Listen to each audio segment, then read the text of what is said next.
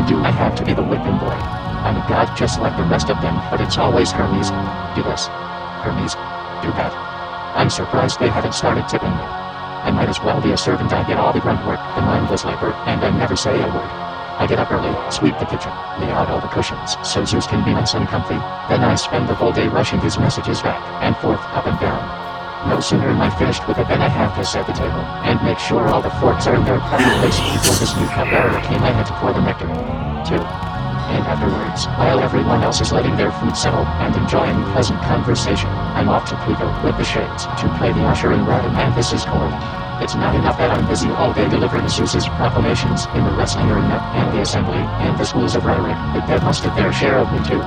Latest sons take turns alternating between heaven and Hades. I have to be in both at once.